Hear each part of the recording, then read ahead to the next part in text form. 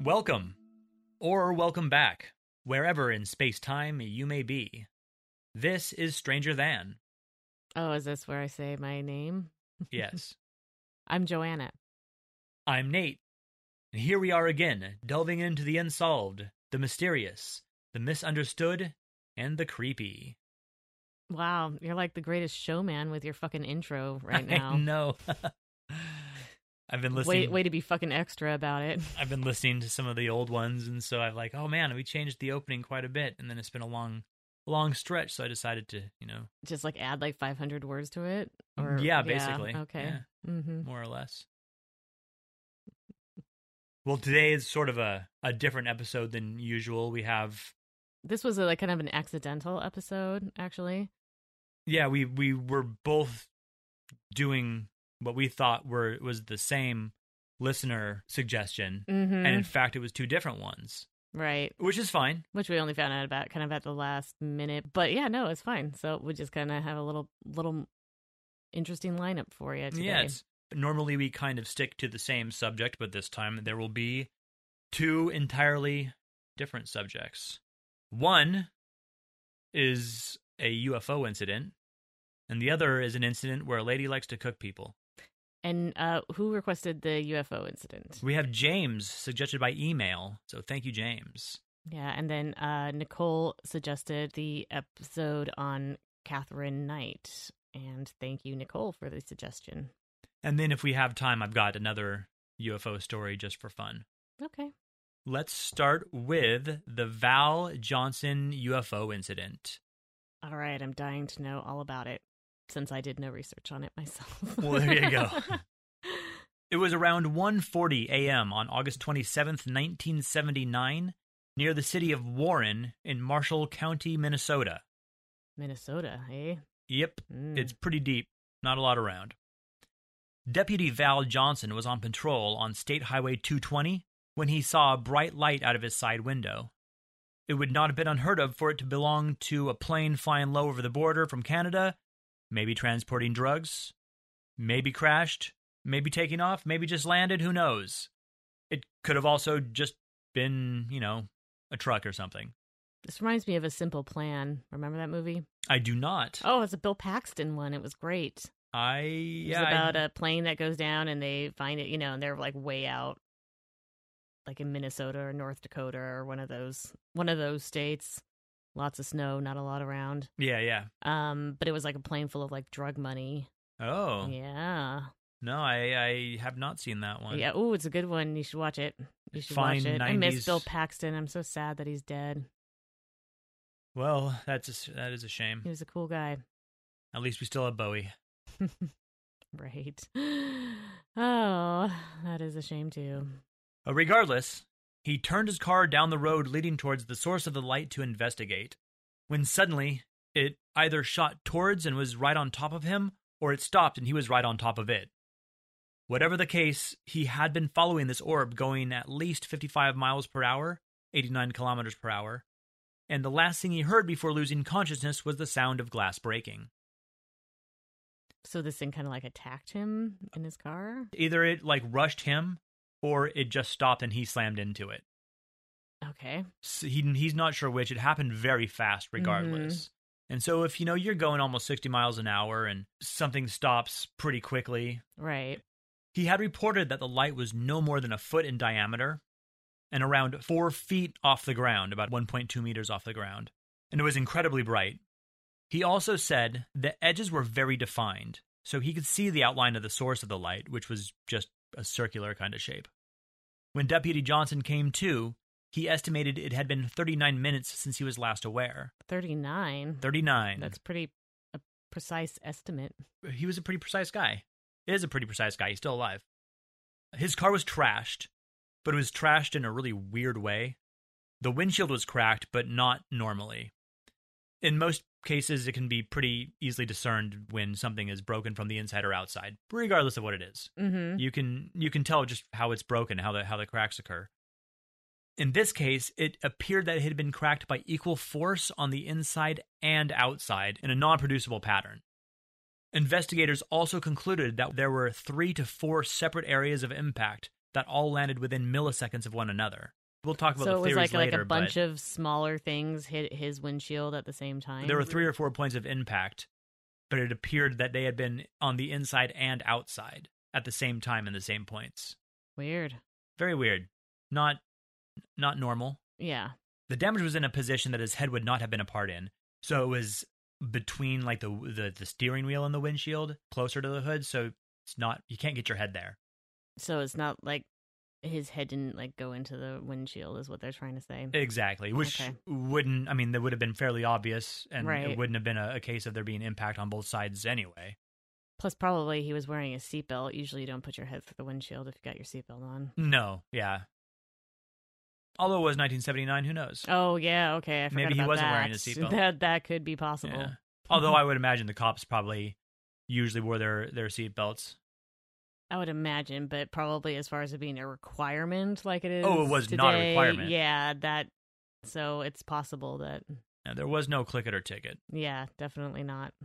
When he came to, he pulled his head off the steering wheel to notice that the car was on its side, in the opposite lane he'd been traveling in and halfway off the road. His eyes hurt and his head hurt, and fortunately his radio still worked. He called the station to get some help, and though he couldn't tell them exactly what happened, only that they'd been hit, they sent someone out. The driver's side, for our UK listeners, that's actually the left side, we are in America, of the hood had a half-inch diameter circular dent, and the driver's side headlight and one of the top red lights were broken. When I saw a picture of the car, it was like old-time police car, so there was the rotating like strobe in the center of the top of the... as opposed to like the whole row. Exactly. Okay. And then on either side there was one red light, and then there was a red light on like the forward back side as well. If that makes sense. Okay. So there was 2 forward-facing red lights, 2 rear-facing red lights, and 2 side-facing red lights. Okay. Well, the side-facing red light on the driver's side was broken as well. All the other lights were just fine, besides the driver's side headlight. Okay. The passenger side lights, as well as all the other lights, were fine. The strobe was fine. Everything else was fine. Both the antennas on the car were bent. The front one at a 60-degree angle, where the bent starts about 6 inches or 10 centimeters from where it's connected to the car. Clean bend. Fairly strange. Experts said that this could be done by a highly imposed blast of air. Not only am I unaware of what exactly this is, but they aren't sure what could have caused that. There were also bug carcasses still attached to the antenna, which to me rules out any sort of extreme air blast, but also rules out someone grabbing it with your hands and bending it because you would have upset the carcasses. So they were pretty consistently dispersed over the entire antenna? Yes. Okay. Gross. I didn't know bugs attached to an antenna like that. Oh, have you ever looked at the grill of your car after you've been on a fucking road trip? It's disgusting. Well, the grill, yeah, but antenna I didn't realize. Well, it's flying up in the air along... Yeah, I mean, it makes sense, but I just hadn't really thought of it. Yeah. I mean, have you noticed that on your road trips, an antenna? Or, I mean, I guess we don't really have antennas on cars much anymore. I know, like, I don't even know if my car has one or not. I mean, mine kind of does, but it's like that little...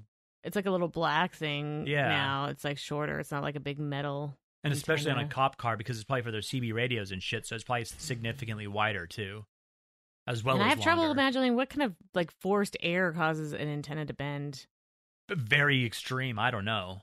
I'm pretty sure as a kid I probably tried to, like, bend the antenna of my parents' car yeah, at some but with point. your It's hands. like super, yeah. You weren't souping up the hairdryer and trying to... But I'm just saying, even with your hands, it was like kind of really hard, like impossible. I don't think I managed to do it. It was more. It's not easy. Yeah, it's definitely not easy. I'm sure they kind of make them not bendable to a degree. Yeah, or difficult to bend. Before Deputy Johnson had gone on patrol that night, the clock in the cop car and his wristwatch had all been synced with the clock at the police station. He was known to do this. He was like a weirdo like that. Like. Definitely had to have his watch synced up at all times. Yep, I mean, I guess it makes sense because, again, it's 1979, so you are just using a wristwatch. You're not connected to a satellite or a cell tower like we are now. So nope, don't get it like displayed on your car radio. It's not on your cell phone. It's, yeah. Well, it is displayed on the car radio at some, I believe. In the cop car? Yeah. In 1979? I don't remember having, like, digital on your radio dial, I believe there was. I don't know. That seems a little more modern than the 70s. I feel like you just had a radio. You had like a one that you turned the dial manually.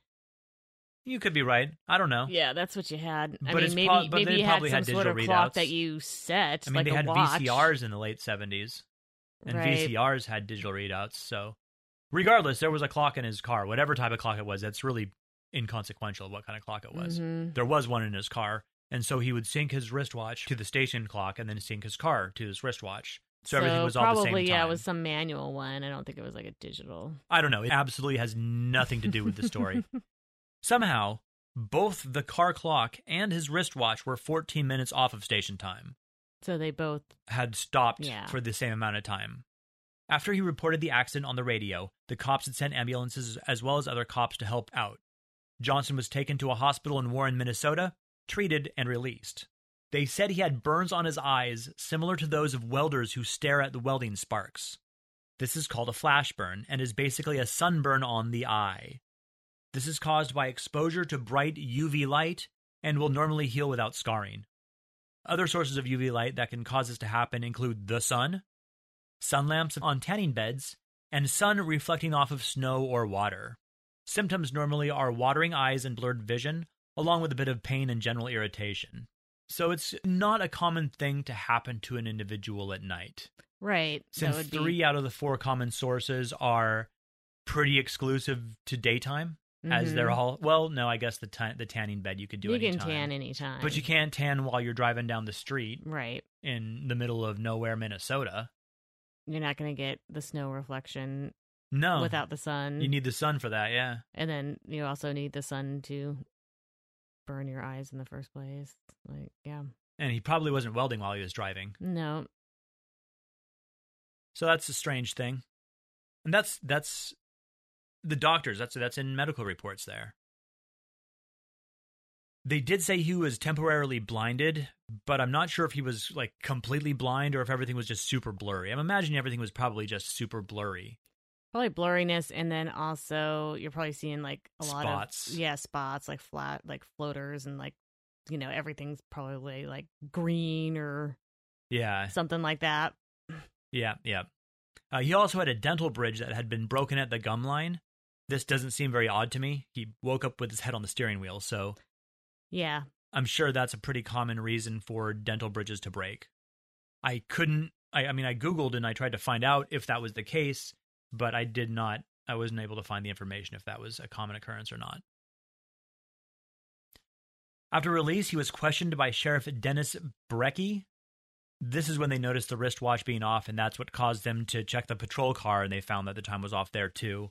No, I say questioned, but it said that sounds sort of accusatory. It was more like his statement was taken. Mm-hmm. The cops just didn't know what was going on. They believed in this guy. He didn't think it was a liar. You know, he'd been on the force for a while. He had a great record.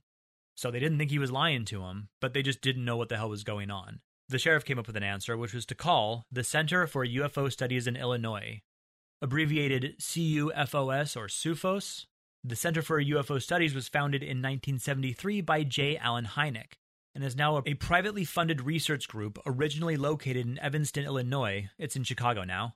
J. Allen Hynek worked for the U.S. Air Force and their Project Blue Book from 1948 to 1969. He started out thinking it was all bullshit and he was pretty much just a paid debunker. Mm-hmm. But the more he saw, the more he started to believe.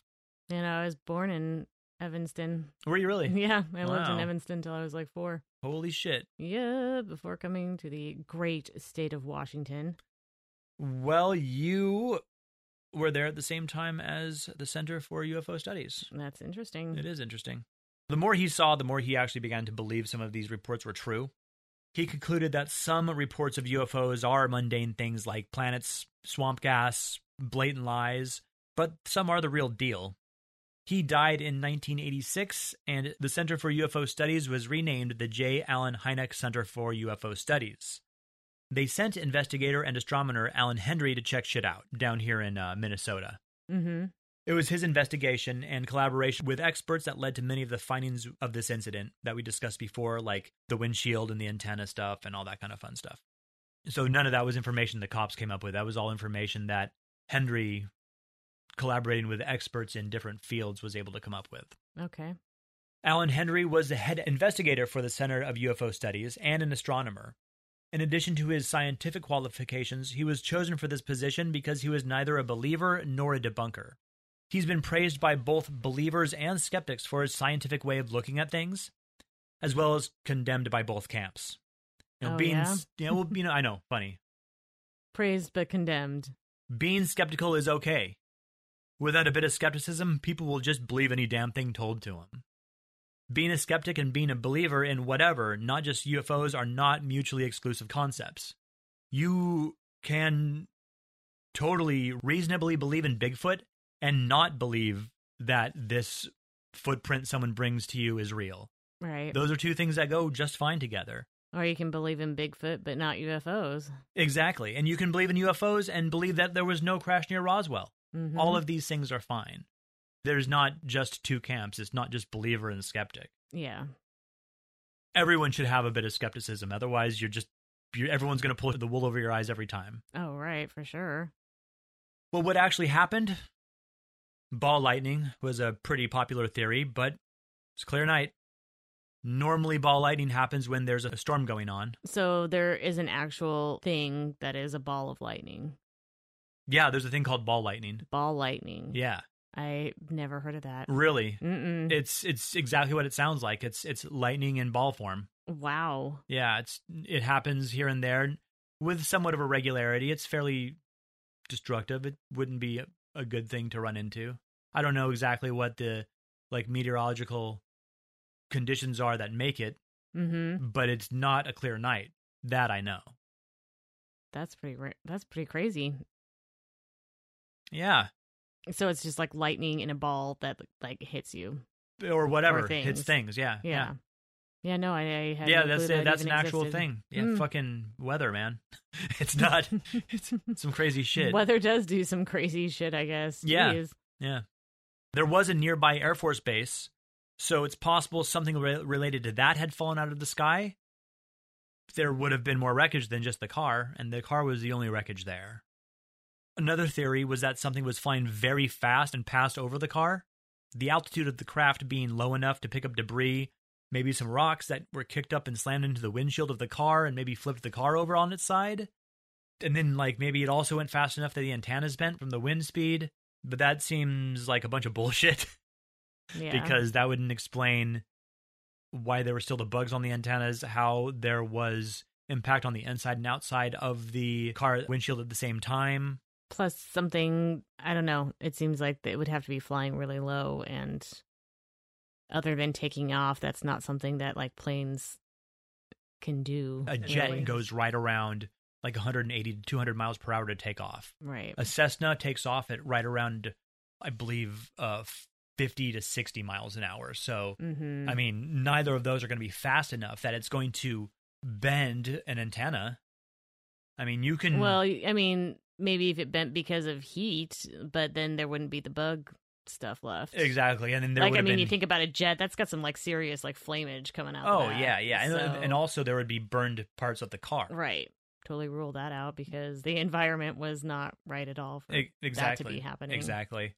One thing was for certain, Center for UFO Studies did not think this incident was a hoax. Of course, some did. A book released in 1983 called UFOs, The Public Deceived by Philip Klass says that Johnson perpetrated the hoax to get attention and resources to the area where he believed drugs were being smuggled in by small plane, which it's reasonable that that is something that was occurring. Well, anywhere that's going to be, border another country, you're going to see that happening. Exactly. And what Klass is saying is that Johnson was just kind of an overzealous cop that was trying to do anything to get some funds to start investigating this particular area. And so to do that, he made somehow crashed this cop car and this whole deal. I mean, I can see being really dedicated to your job, but that just is, that's pretty far to go.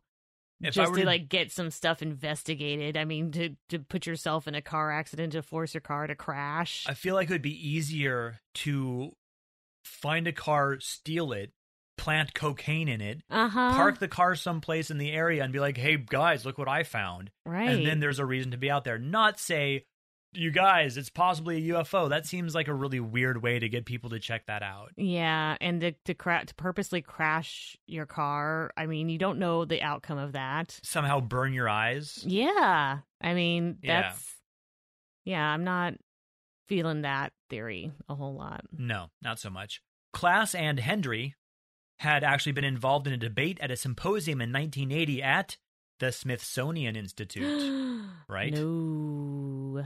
The plot thickens. Right? And it was just, I mean, that was just a thing. So it was kind of funny how these two guys are, involved in this. This was in 1980, before the guy's book came out and just shortly after the incident. So, yeah, they knew each other. Yeah. Through the Smithsonian. It's also been speculated that perhaps he accidentally damaged his cop car. Could have been maybe some super bad like hijinks, picking up McLovin, crashing the car, hobos, booze. Who knows? And so he made up this cover story to, kind of, I don't know what happened to my cop car. Excuse the fact that he, just totally like fucked his car up through a series of like hijinks in the night. Okay. However, by all accounts, he was a pretty trustworthy guy. Great record.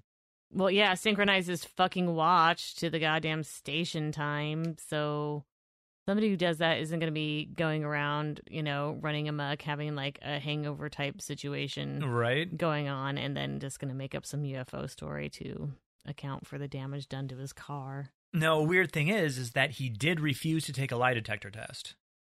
And I do not know why. Maybe because he has inside information that those things are very unreliable. That could be the case. Maybe he just didn't feel he needed to. It wasn't really pushed because all of his colleagues believed him. I mean, they completely trusted this guy. Mm-hmm. He wasn't the type they didn't think. He spends probably most of his time with these guys. I don't know if he has a family or not, but he did appear on Good Morning America on September 11th, 1979. He did a few other interviews, but pretty quickly got sick of the attention and distanced himself from the press. So probably didn't make a whole lot of money from it. Mm-hmm. Clearly didn't want any sort of recognition. He moved away from the area sometime later. Didn't hide, just moved off. Then there's been a couple recent documentaries about this particular incident, but he has not been in either of them. The car that was involved in the incident was not repaired and actually sits at the Marshall County Museum, where it's labeled UFO car. UFO car, and, I like it. Yeah, isn't that cool? And then every year at the Marshall County Fair, it makes its appearance. Oh, all right. So he doesn't remember anything other than like the ball of light. Exactly. And then just waking up. He doesn't have any like memories of being like abducted or anything like that. No memories of abductions, no memories of any beings. All he knows is he saw a light. He was driving towards it. Suddenly he hit it, or it hit him, and then he woke up and his car was sideways. Shit was all fucked up. He went to the hospital and carried on with his life. Crazy. Yeah. So who knows? He doesn't even know. Mm-hmm. I mean, I'm tending to believe the story just because nothing's ever changed about it. Nothing's ever changed. There's a lot that lacks explanation, but the physical evidence is there. Still there too. Mm-hmm. On all the sources I found, there's very little varying information. The most information that was varied was that some of them said that the windshield was hit 3 times and others said 4. Mm. And a lot of the things we researched, there's wildly different accounts of things that have happened. Yeah. And that's not the case in this one. And I checked several different sources and some newspaper articles online and stuff like that. So I tend to believe the story that I presented pretty well. Yeah, well, and I mean, the guy doesn't even act like he knows for sure what it is either. He doesn't know, so he's not trying to make a claim and put it in this one category, like, absolutely, this had to be not of this earth. And he's not like on the UFO circuit, he's not doing conventions and shit like that, and he's not, he doesn't go out and ride in the car every year, it's nothing like that. He doesn't even live, I don't even think he lives in Minnesota anymore. Because I don't know that it wasn't something found in nature or man-made, but if it was either of those two things, it's definitely nothing anyone's ever seen before. At least not a thing that the common person knows about. Right. Yeah, weirdo it's story. A strange one. Totally weird story. So thanks, James. Yeah. Well, next we'll talk about Katherine Knight. Katherine Knight. Yeah. Cannibal Katherine. That is a snappy name. She sounds like a nice lady. Especially if you try and like do it in like an Australian accent, which I can't really do. Like Cannibal Katherine. Is she Australian? She is Australian, yes. She was born in Aberdeen, New South Wales, Australia, on October 24th, 1955. She was one of 6 children. She had a twin sister and 4 brothers. Did it say if it was identical twin or? It does not. Yeah, I'm sure if it was identical, they probably would have really made a point to say it. Find that information out. Yeah, I do know it was a twin sister, but I don't know if it was identical twin sister. Her family life was pretty turbulent. She says that as a child, there were several family members who sexually abused her. Examining psychiatrists are kind of differed as to whether they think that was true or not. Oh, I see. But the family was pretty dysfunctional, though, for sure. Yeah. And she had a tendency to be a bully in school. She was known to be a bully. She had like severely injured at least one boy with like a weapon. Oh, wow. And, yeah. Yeah. She ends up dropping out of school at age 15. She kind of follows in her father's footsteps and starts working at the Aberdeen Abattoir, which is a slaughterhouse. Oh. Yeah. Wow. She started off by like cleaning blood and animal carcasses, like cleaning the floor and stuff and like hosing down the carcasses. And yeah, I know. But eventually she like worked her way up to the position of slicer, which is like basically like being the butcher, doing all the, cutting of the carcasses. Yeah. I guess, yeah, you don't have to like wash the blood off and hang them up. Like somebody will do that for you, and then step up. You got people to do some dirty work for you. Now you get to slice and dice. Yeah. She grew to be obsessed with knives and slicing things. The knives she used for her work were like her pride and joy, and she kept them in like pristine condition. And wherever she lived, she would actually hang her knives like over her bed. Really? Like had them like attached to the wall over her bed, because she said you never know when you might need one. Yeah. Yeah. I guess it's better to have a knife and not need it than need a knife and not have it. All right. Especially when you're Australia, where you can't have any fucking guns. Yeah, really. Anyways, when I first started looking into this chick, I was like, I swear there's been like a Deadly Women on this one. So I had to like search for it because I love Deadly Women. I love Candice DeLong. She was a behavioral profiler with the FBI, so she's always like offering her insight into whoever's being featured on the show. Oh, I see. Yeah. So she's like... Yeah, Candice DeLong is the kind of person that's like, God, I wish I could be like that lady. Like, she's just totally like so put together, and she's a psychologist and worked for the FBI, and just, I think she's written some books, and yeah, just totally like put together in a way that... DeLong? Is she Tom DeLong's mom? I don't know. But, she's just put together in a way that I will never, ever be. You never know. Maybe you will be someday. I am so clearly not a person who is going to be like that one day. I think I'm far enough into my life to know that is not going to be me. But that's okay. Anyways, I did find the Deadly Women episode that featured her, so I had to give that a whirl, and Candice DeLong diagnosed her as having borderline personality disorder, as well as a disorder called picarism. Picarism. And that is a sexual interest in penetrating the skin of another person with sharp objects. Oh. Mm-hmm. So that's... Yeah. That's something. That's a thing. That's a thing that exists. She had a very volatile temper, and she often used violence to settle a score, and she was the type that would just hold a grudge forever until she felt like things had been settled, like she had gotten revenge. Until she got a knife on you? Yeah, basically. But as one reporter stated, she also knew how to keep a bloke happy. Oh. Mm-hmm. In addition to being extremely violent and vengeful, she also knew how to please a man and to keep him happy, like making dinner, letting him drink. I don't know. I guess not being a super high maintenance girlfriend type. I guess maybe just being like sexually open. Mm-hmm. Probably. She did get extremely jealous, though. She was one of those types where, if, you were late, you were out cheating and always warning her partners as to what would happen if they cheated on her. Oh, good. When she was 18, she married her first husband, David Kellett. And David stated that he was given some advice by Catherine's mother, Barbara, when they got married. And it was, quote, "You better watch this one or she'll fucking kill you. Stir her up the wrong way or do the wrong thing and you're fucked. She'll fucking kill you." Wow. Yeah, coming from her own mother. So her mother knew she was trouble too. Right, I guess so. Something else. Yeah. So from the beginning, the marriage was riddled with arguments and violence. She choked David until he nearly lost consciousness on their wedding night. Wow. Yeah, apparently because they'd only fucked 3 different times, and then he wanted to go to sleep or something. And she was like, "Nope, but you go to sleep when I'm done with you." Later in their relationship, she burned all of his clothes in the bathtub and then hit him on the back of the head with a frying pan, fracturing his skull. And that was for coming home late from a darts competition. Wow. Mm-hmm. Didn't take much to set her off. No, it did not. What was it, all booze and fists all the time? I guess, basically, except that she did most of the fisting. He did the boozing, she did the fisting? Yeah, it seems that way.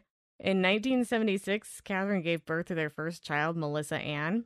Oh, great. Mm-hmm. Yeah, now add a baby into the picture. Wonderful. That's exactly what this shit show needed. So shortly after, Kellett left her for another woman and moved to Queensland. Probably because he was just sick of all the bullshit and abuse that he was sick suffering. Of having this woman beat the shit out of him with frying pans and whatever the fuck else. Yeah. Sick of her insanity. She's a whack job. Mm-hmm. So the next day, Catherine is seen pushing the baby in the stroller, and she's going down the main street, and she is swinging the stroller from side to side and smashing it into the fence along the road. Wow. Yeah, with a fucking newborn in it. Jesus Christ. She gets arrested and admitted to St. Elmo's Hospital, and they diagnose her with postpartum depression. Oh, okay. And she's there for a few weeks, recovering, allegedly. Quote unquote. Quote unquote, yeah. Because after being released, she put the baby, who was 2 months old at that time, she set her down on some railroad tracks where she knew that there, trains pass through. Wow. Yeah. So put the baby on some fucking railroad tracks and walked off, and then got an axe apparently and went into town and started threatening people left and right with the axe. What the fuck? And then meanwhile, luckily for... With the baby still on it, she just left the baby on the still tracks. on the fucking train tracks. Now, luckily for the baby, a resident happens to spot her there and get her, and according to him, the train came just a few minutes later. Wow. Mm-hmm. They took the baby from her, I hope. No, she was again arrested, taken to St. Elmo's Hospital, and they considered her better. The next day? The next day, she signed herself out. She signed herself out? She signed herself out the next day. The next day? Mm-hmm. They were just like... oh, okay, you slept it off, I guess. You're fine now. You're okay now. Wow. So it was kind of And we thought, mental health was a joke now. Fuck. Well, they have that great universal health care in Australia. I wonder if they did in the 70s. I don't know, but, people are always people are always trying to make it sound like it's such a great thing, but I don't think it matters as far as mental health is concerned. I think that mental health worldwide is pretty much not taken as seriously as it should be. Oh, no, I'm definitely saying it's not taken as seriously as it should be. I'm just saying that when you're in countries where there's have and have-nots, not that that's better, but some people can get better mental health. Yeah, some people can. Some people can. Yeah. I had a friend... As opposed to where it's universally probably shitty everywhere if you're... Yeah, I mean, I had a friend who was, I don't know. I had a friend who was in a really bad way, and they were on. I mean, they needed help, and they could not find it. There was no one accepting, no psychiatrists accepting patients. Mm-hmm. Just oh, too full. And for a long time, it took weeks to find anybody to see the person. It was ridiculous. There is actually a huge shortage of mental health providers as far as people, the ratio of people like needing mental health services and the number of providers out there. It's ridiculous. So, yeah. It's absolutely ridiculous. I actually know of a couple of places now that have actually just as a business started like matching people up with insurance and providers for them. Oh, okay. Yeah, because it's just so difficult for somebody to find a mental health provider and then have to vet them as far as like what insurance they take, if they take insurance. It's crazy. So, yeah. Man. But I don't know, no matter how bad it is, it's like, what the fuck, Australia? This woman, like, basically tried to kill her baby. And you let her out the next day? Threaten people with an axe? I mean, yeah, that's fucked up. But I mean, really, does America have any place to talk? I feel like America would be a little bit more... In the 70s? Even in the 70s, I don't think you just get taken to the hospital for that. You're going to get thrown in jail for doing that. They're not just going to be like... right, maybe. Yeah, maybe they're not just going to be like, oh, well... If you're in... I mean, I don't know how maybe you should go to the hospital instead of jail. I don't know. I mean... It's hard to say. Well, she signed herself out the following day, and a few days later, she convinced her neighbor and her 16-year-old daughter to give her a ride, saying that the baby needed medical attention right away. And once they were inside the vehicle, she pulled a knife on this lady and slashed her face, like right below the eye. Jesus Christ. Yeah. And then she demanded that this woman drive her up to Queensland so she can find her husband. Oh my God. Wow. So first she has her pull over at a service station where then this lady and her daughter like break free of her. She notifies the police, but by the time the police come to the service station that she was at, she'd already taken like another boy like hostage. She had a little boy at knife point. Fuck. The police came in armed with brooms. I am not making this up. Why brooms? Why brooms? I don't know, because I guess they decided that was the best way to deal with her. They disarmed her, like, by jabbing at her with brooms. Fuck. So, yeah, eventually they were able to, disarm her and get her arrested using broomery. I can't imagine what was being shouted. It's like, get out of here. Come on. Well, do you remember it was when we were still in school, there was that man in Seattle that was brandishing the samurai sword? Yeah. And the cops weren't the ones that took care of him. It was the firefighters, and they had to hold him against a wall with that fire ladder and then pump him with water until he finally dropped the sword. So they probably grabbed the brooms because they didn't want to shoot the lady. Right. They wanted to disarm her. I mean, I'm sure they recognized at this point that there was something going on in her brain, and she, maybe wasn't in full control of what was going on around her. Maybe that's just how they do it in Australia. They just take care of everything with a broom, I feel like you got a crocodile in your house, you pull out the broom. Fucking. They save the guns for the actual dangerous things, because things like insane women and crocodiles in Australia aren't even the worst of what you got. Right. Ugh. So many things in Australia to kill you. Goddamn. Mm-hmm. So they disarm her with brooms. So yes, they finally broom her into submission, and she again is admitted to a hospital. This time it's a psychiatric hospital. Okay, that's good. Just like the regular hospital, because clearly they were no fucking help. Catherine told one of the nurses there that she had wanted to kill the mechanic at that service station because he had repaired her husband's car, which had allowed him to leave her for another woman, and that she planned to go to Queensland and kill both her husband and his mother when she got there. So the police tell her husband about this, and he actually, I guess maybe out of concern, like, he leaves his girlfriend and goes back to her.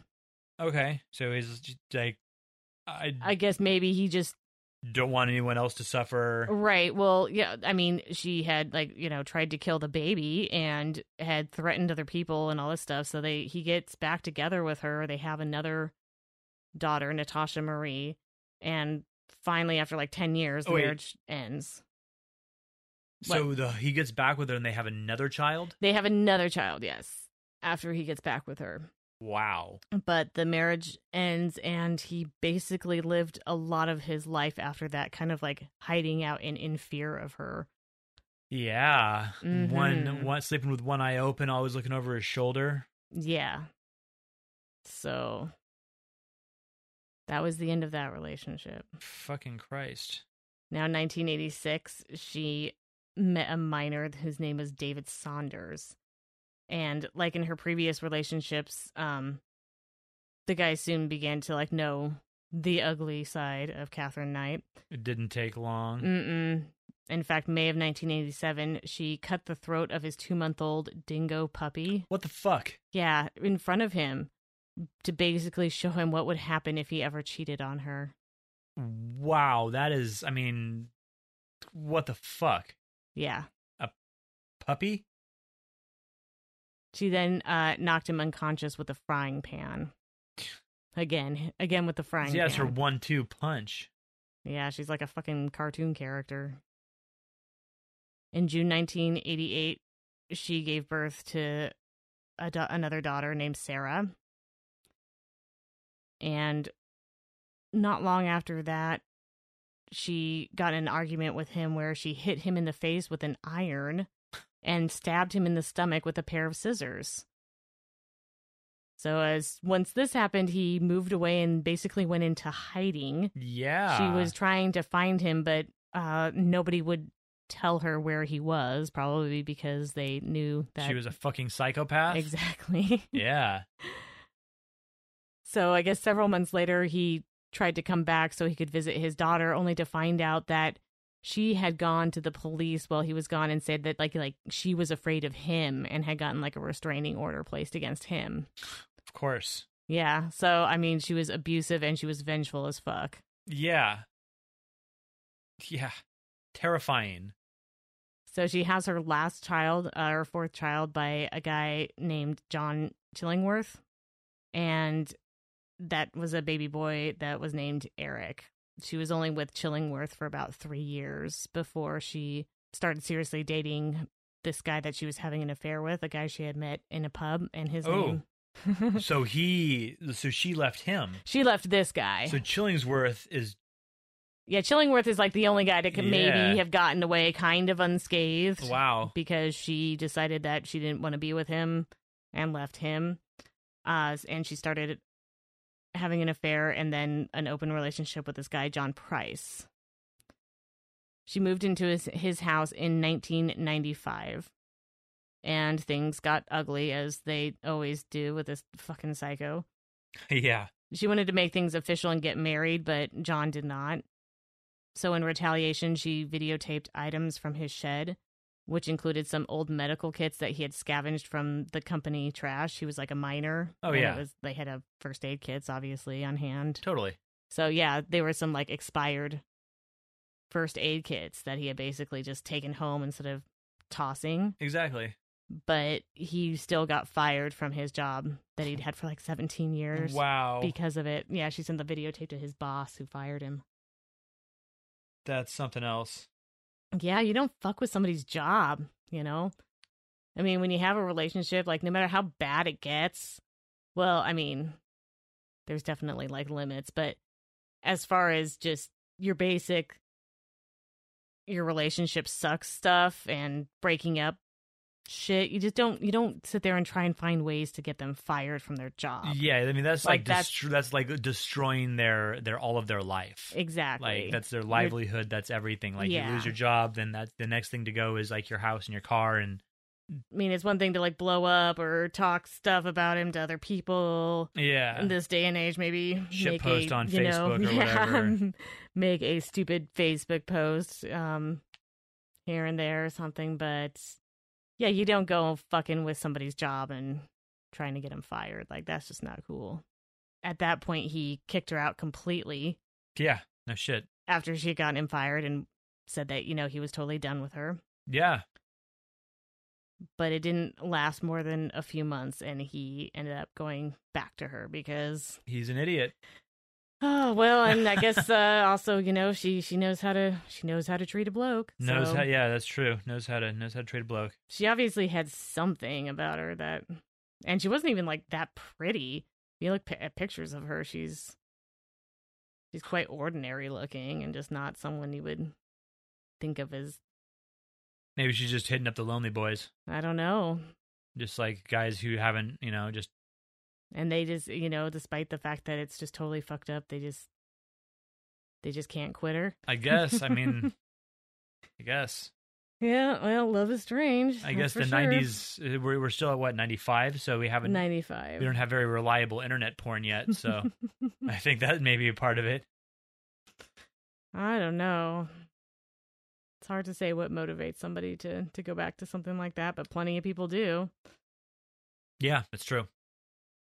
So, of course, things did not improve all that much when they reconciled. Shocking. Yeah, shocking. Shockingly. She actually ended up stabbing him at one point, and not too long after that incident, he was really fed up. Yeah. Apparently that crossed the line. That all the other prior incidents had not. Yeah, I can imagine how being stabbed would sort of push me over the edge. Mm-hmm. And he kicked her out of the house, and on February 29th, he went to the courthouse to get a restraining order out against her.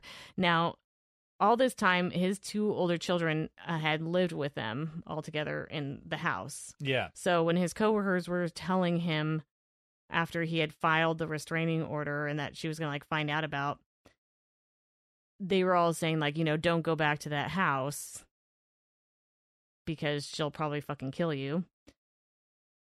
But he felt that he had to because his kids would be there and he was afraid that she would kill his children if he wasn't around. I'd say that's a pretty good fear. I'd be, I'd fear that too. That bitch is crazy. So he told his coworkers that if he did not come to work the next day, it would be because Knight had murdered him, because Catherine Knight had murdered him. Yeah. So when he got home that evening, she was actually not there. But she had left a note or something to indicate that she had sent his kids away for a sleepover at a friend's house. Fuck that. So he spent the evening over with his neighbors before he came back to the house around 11 p.m.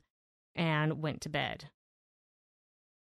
Now, following that, Catherine shows up at the house and I guess watched TV for a while and then had a shower, and then she woke him up in the night and they had sex. All right. And I'm guessing this is probably according to her statement, because not long after, she stabs him to death. Oh. Yeah. After the sex, then she stabs him to death. We'll fast forward just a minute to 6 a.m. the next day. And this is when a neighbor notices the car there, and also he hasn't shown up for work. Uh-oh. So a coworker shows up. Neighbor also kind of, once the coworker shows up, neighbor also comes out and it's like, yeah, this is weird that his car is here. And apparently they try knocking on his bedroom window, try knocking at the door. And after not receiving any response, they call police to the house, who arrive around 8 a.m. So the police break down the back door and they find his body. Huh. And Catherine is in the house, but she is pretty much comatose. She took a bunch of pills and painkillers. Oh, so she was trying to commit suicide? Yeah, that's the thought, is that she was trying to commit suicide. So she had stabbed Price with a butcher's knife while he was sleeping. What a way to wake up. Yeah. So yeah, he did wake up. He tried to turn on the light and then tried to get out of the house with her chasing him down the hallway, stabbing him repeatedly. God. He had even made it to the entryway of the door, because that was one of the reasons the police broke down the door, was that there was some blood evidence kind of around the entryway of the door. It was shut, but probably on the door frame there was blood scrambling against the frame, trying to get the fuck out. Right, and that they think that she had dragged him back into the house. Wow. Yeah, he got to the doorway and almost dragged himself out, but before being dragged back in by her. Oh, so he did get out. He almost got out. He kind of the door was open and he was able to grab the outside and try and pull himself out before getting dragged back in. Fuck that. Oh man. Yeah, and he finally bled out from the 37 stabbings that she inflicted upon him. Damn. So after he died, apparently she went into Aberdeen and withdrew $1,000 from his ATM account. Not sure why.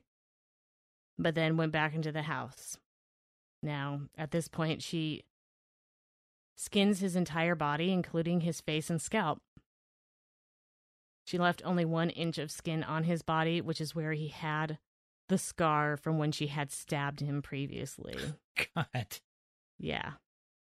Real nice. Yeah. That had to be left as a trophy. Of course. She then hung his skin in the doorway of the house, in the entryway of the house. I think she had like a meat hook, like not too far into the house, and she hung his skin there. So can you imagine being the police and you open that up, and that's probably the first thing they saw upon this fucked up opening the door. How fucked up. That's awful. Someone's fucking human skin just hanging there. She had done it like so well that at the autopsy, the coroner was able to like just slide it all back onto his body. Oh my God. Yeah. I mean, she was a professional. Yeah. But that is just like the creepiest. That's, yeah. You could just like put the whole thing on there. Right back on there as if it had never left. Man. So after skinning him, she decapitated him, and his head was found in a pot of water cooking with some vegetables on the stove. What the fuck? Yeah. She had also like butchered the rest of his body and cooked up some of his other parts, and the police found 2 plates at the dinner table. And each plate had a card in front of it, and on each card was written the names of his 2 children. So she was going to feed him to the kids? Yeah, she was going to serve him up to his children. You know, God, she had cooked it up and then added, all sorts of veggies. Let's see, she had some zucchini, some squash, little cabbage, little baked potato, and some gravy. That's... Little veg and human. Yeah, meat and vegetables. Long pig and vegetables. And the police found evidence that there was like a 3rd plate that she had thrown out in the yard, that maybe she had eaten some of it but couldn't quite finish her. Couldn't quite do it? Yeah, couldn't quite finish her yummy meal that she'd made. God damn. Mm-hmm. So when they arrest her, she tried basically claiming amnesia. That she didn't, remember doing any of this. Oh my God, yeah. But I'm sure. The fact that all this had been done, the police weren't buying it, neither were the psychiatrists. They felt that she took a great amount of pleasure in what she had done with John Price. Fuck. And yeah, one of the policemen that's given some testimony about what it was like. He says he's like never gotten over it. His name was Bob Wells. He was one of the first on the scene, and just I'm sure. Just that it was just so fucking horrific. Like the skinned, Not anything you ever expect to see in life as a human. I mean, you just don't expect to see just that. The blood everywhere, the skin hanging, the full set of skin hanging, and then the severed head in the boiling pot, the cooked meat with the potatoes and the veggies, and then on the plates. The knowledge that it was going to be served to according to her plan, the kids were going to eat it. Yeah. Although I maybe they wouldn't have it. It had been sitting out there and cold, and she was dead, and they weren't home yet. Well, I mean, just the fact that you're going to walk in and see the skin hanging there and all the blood, and then just be like, oh, look, Mom left some dinner. Or stepmom left us some dinner to enjoy. I'm just going to sit down and fucking eat it without questioning all the other, like, murder scene things going on. Yeah. The 80s slasher flick fucking if they background. If they had gone in and just found her like cleaning up with the names on the plate, then I could see where that was definitely a thing that was probably going to happen if the police had not found it first. But no, she left it like that and then gone and taken the pills. Mm-hmm. Yeah. maybe at some point it crossed her mind when she made the plates up and put the name tags there, but then at some point she was just like, fuck it. Yeah, maybe she did try to eat it and decided she couldn't do it and realized this is kind of fucked up. Maybe I'm not going to get away with this. Yeah. Who knows? Who knows what goes through the mind of a person like that. Yeah. So she's sentenced to life in prison, which is extremely rare in Australia. She was the first woman to have been given a life imprisonment sentence, as in no possibility of parole. And that was in the 2000s, right? Yeah. So that wasn't that long ago. Mm-mm. Wow. Yeah, I think 2001 is when she was actually convicted. And currently, now that as of 2019, one of only 4 women who have the note on all their paperwork and stuff, it says never to be released. Wow. Yeah. Because Australia is pretty lax when it comes to prison sentences. Yeah. And it's a lot. You see that like Norway, like Great Britain. And let people out after I think the longest you can put someone away in Norway is like 17 or 18 years. Yeah, crazy. Yeah. And when I've watched a lot of true crime and stuff involving like anywhere in like the UK or Australia, it's always like, oh yeah, they're sentenced to murder and like 20 years in prison or 16 years in prison, and you're always just kind of like, what? Like, right here is like 25 to life. Yeah, and there's a lot of life sentences imposed, and I wonder over there if there's very many repeat offenders. Well, I wonder if it's something to do with like maybe the lack of guns. Maybe they think lack of access to guns has a correlation with being able as easily to reoffend. Maybe it's maybe if they just keep you until you're like old enough to where you can't like stab people as easily. Then it would be an interesting statistic to have to see how many like what the percentage of repeat offenders is. Yeah, in like Australia, UK, and America, and see, because I know there's a lot of repeat offenders in America, right? And so I don't know if it's just because of how it is socially and economically here. So maybe it's not, and since there's less people in Australia, maybe it's easier to rehabilitate. Right. I don't know. It'd be an interesting statistic to have. It is interesting to me. Fun fact here. Catherine is called Nana by the other inmates. Aww. Apparently, she's quite the sweet lady behind bars. Just don't get on her bad side or she will cook you up. Well, she's known for her mediation skills, settling disputes with other prisoners. Interesting. Yes, and she also directs several of the social events that are like held at the prison there for the other inmates. So weird. Yeah. She just needed that discipline. I guess so, or just to be away from men. Maybe. I don't know what the hell that was all about. But yeah, odd. Very odd. Now she's Nana. Never to be released, Nana. Nana. Prison Nana.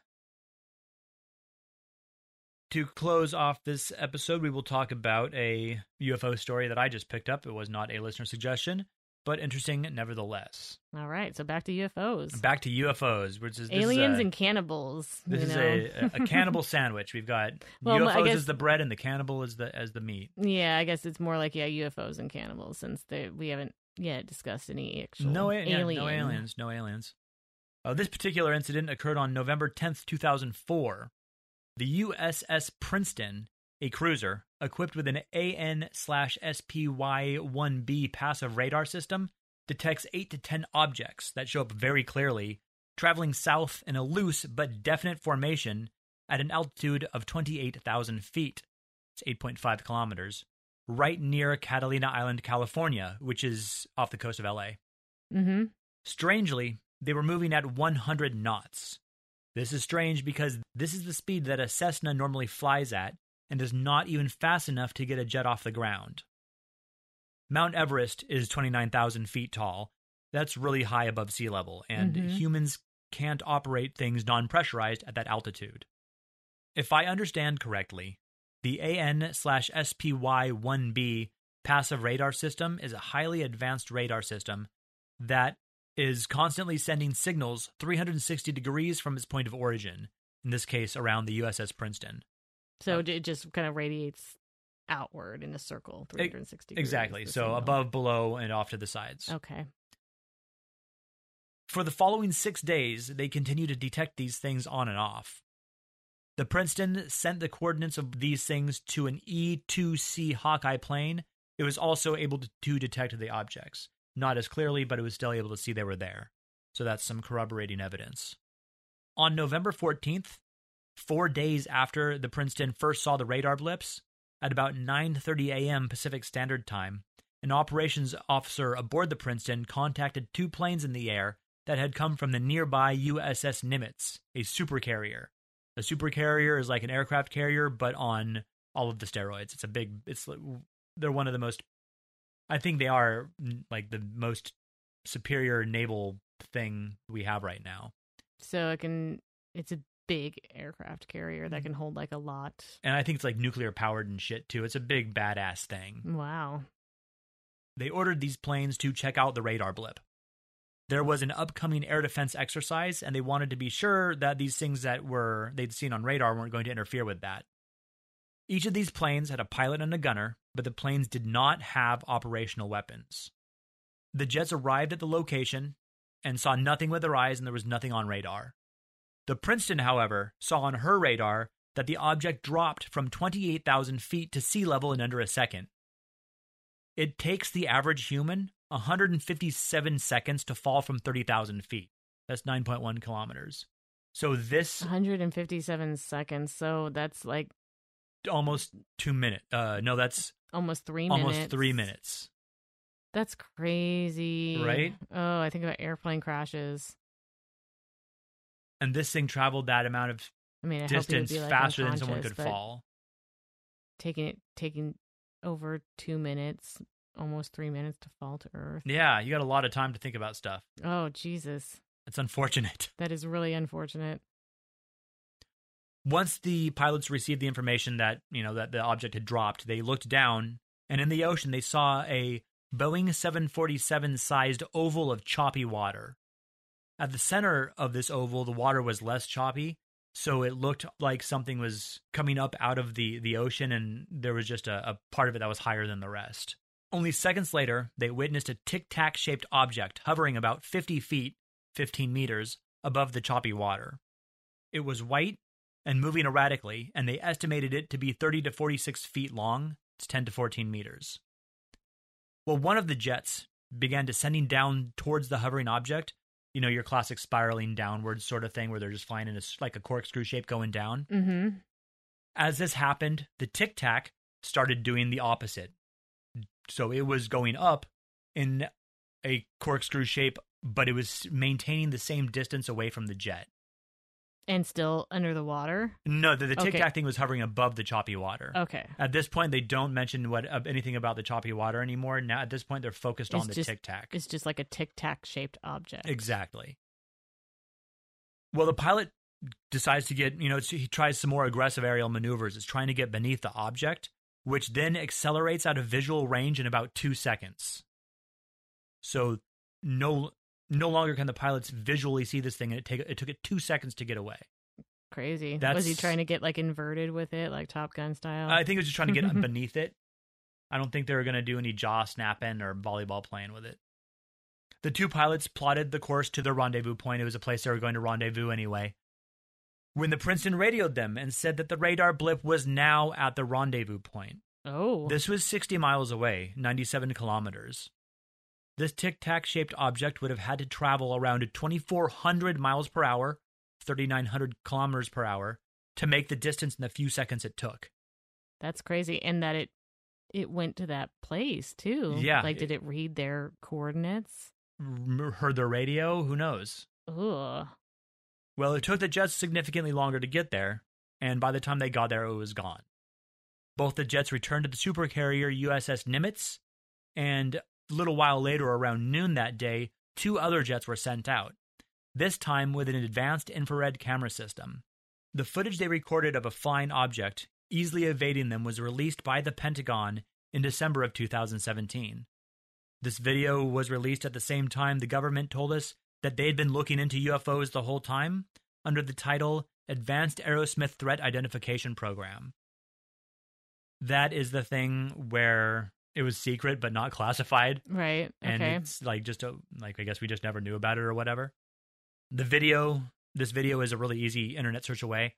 basically it just shows a black and white view of an oblong smudge in one of the plane's cockpit displays. Mm-hmm. You know, the one where it's got all like the heads-up display, it's got all the information around, the square monitor, the circle in the middle, and it is just this oblong. It looks like a pill, like a long, like a Tic Tac style pill, or I guess it's just a Tic Tac, but it's a black smudge. Crazy. Of course, there's those who don't believe that it's anything besides either a secret military vehicle, equipment malfunction, or something staged. I think it's definitely something. It's definitely something. No one is. Well, if they're saying it's staged, then it's still something. But yeah, I don't know. I mean, it was released along with the information that we've been looking into these UFOs for a long time, and I mean, UFO now means aliens. Right, but if you take it, what it actually unidentified is just something you don't know what it is. Yeah, very interesting. That's the Navy. Mm-hmm.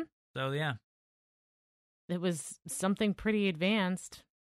Whatever it was moving fast, or it was. I guess it could have been an equipment malfunction, but somehow I believe on one of the most state-of-the-art boats on the planet, they've got their. I mean, I guess that was the USS Nimitz. That's one of the most state-of-the-art ones. But the other one, the Princeton's no slouch either. So I mean, regardless, I don't think that they just have wonky shit. What do you think is scarier, like the fact that aliens possess that kind of technology, or other countries? Other countries or any countries? Well, yeah, just any country. Any countries, yes. Ours. That would be scary as fuck. Mm-hmm. No, ours would be. It would be scary if we had it. Well, I'm scared of all governments, not just foreign ones. Our government is very bad too. Our government is very bad, but I would still be more afraid if it was some other place that had it. It depends on the other place. That might not like our bad government so much. Depends on the other place. Depends entirely on the other place.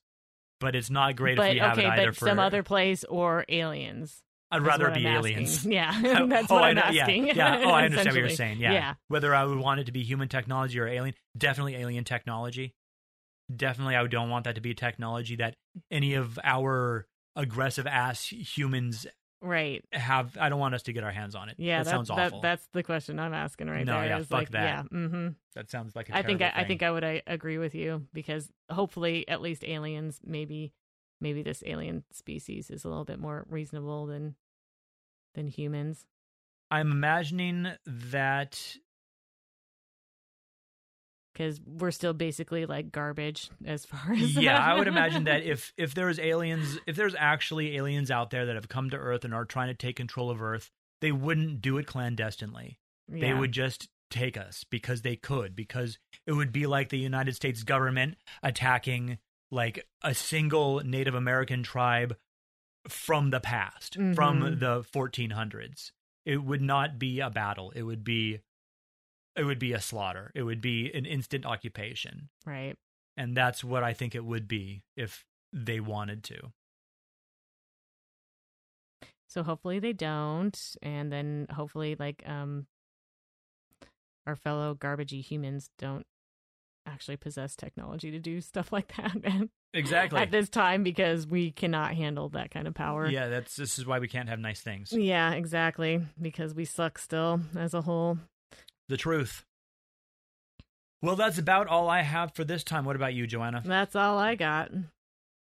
Okay, well then. Be sure to check us out on Facebook. We have a page and a group. The group is called The Strange Space.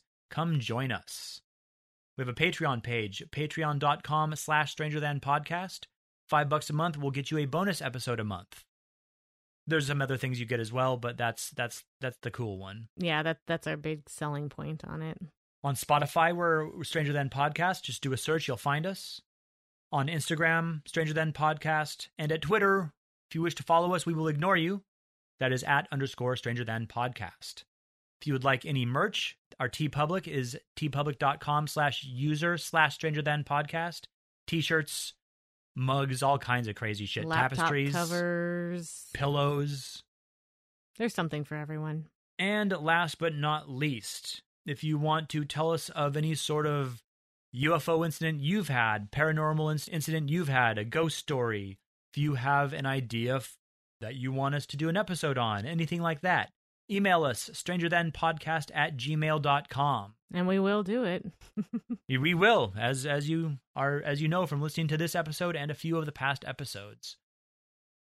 Check us out on iTunes, comment, follow us, subscribe, and we will talk to you next time. And stay strange.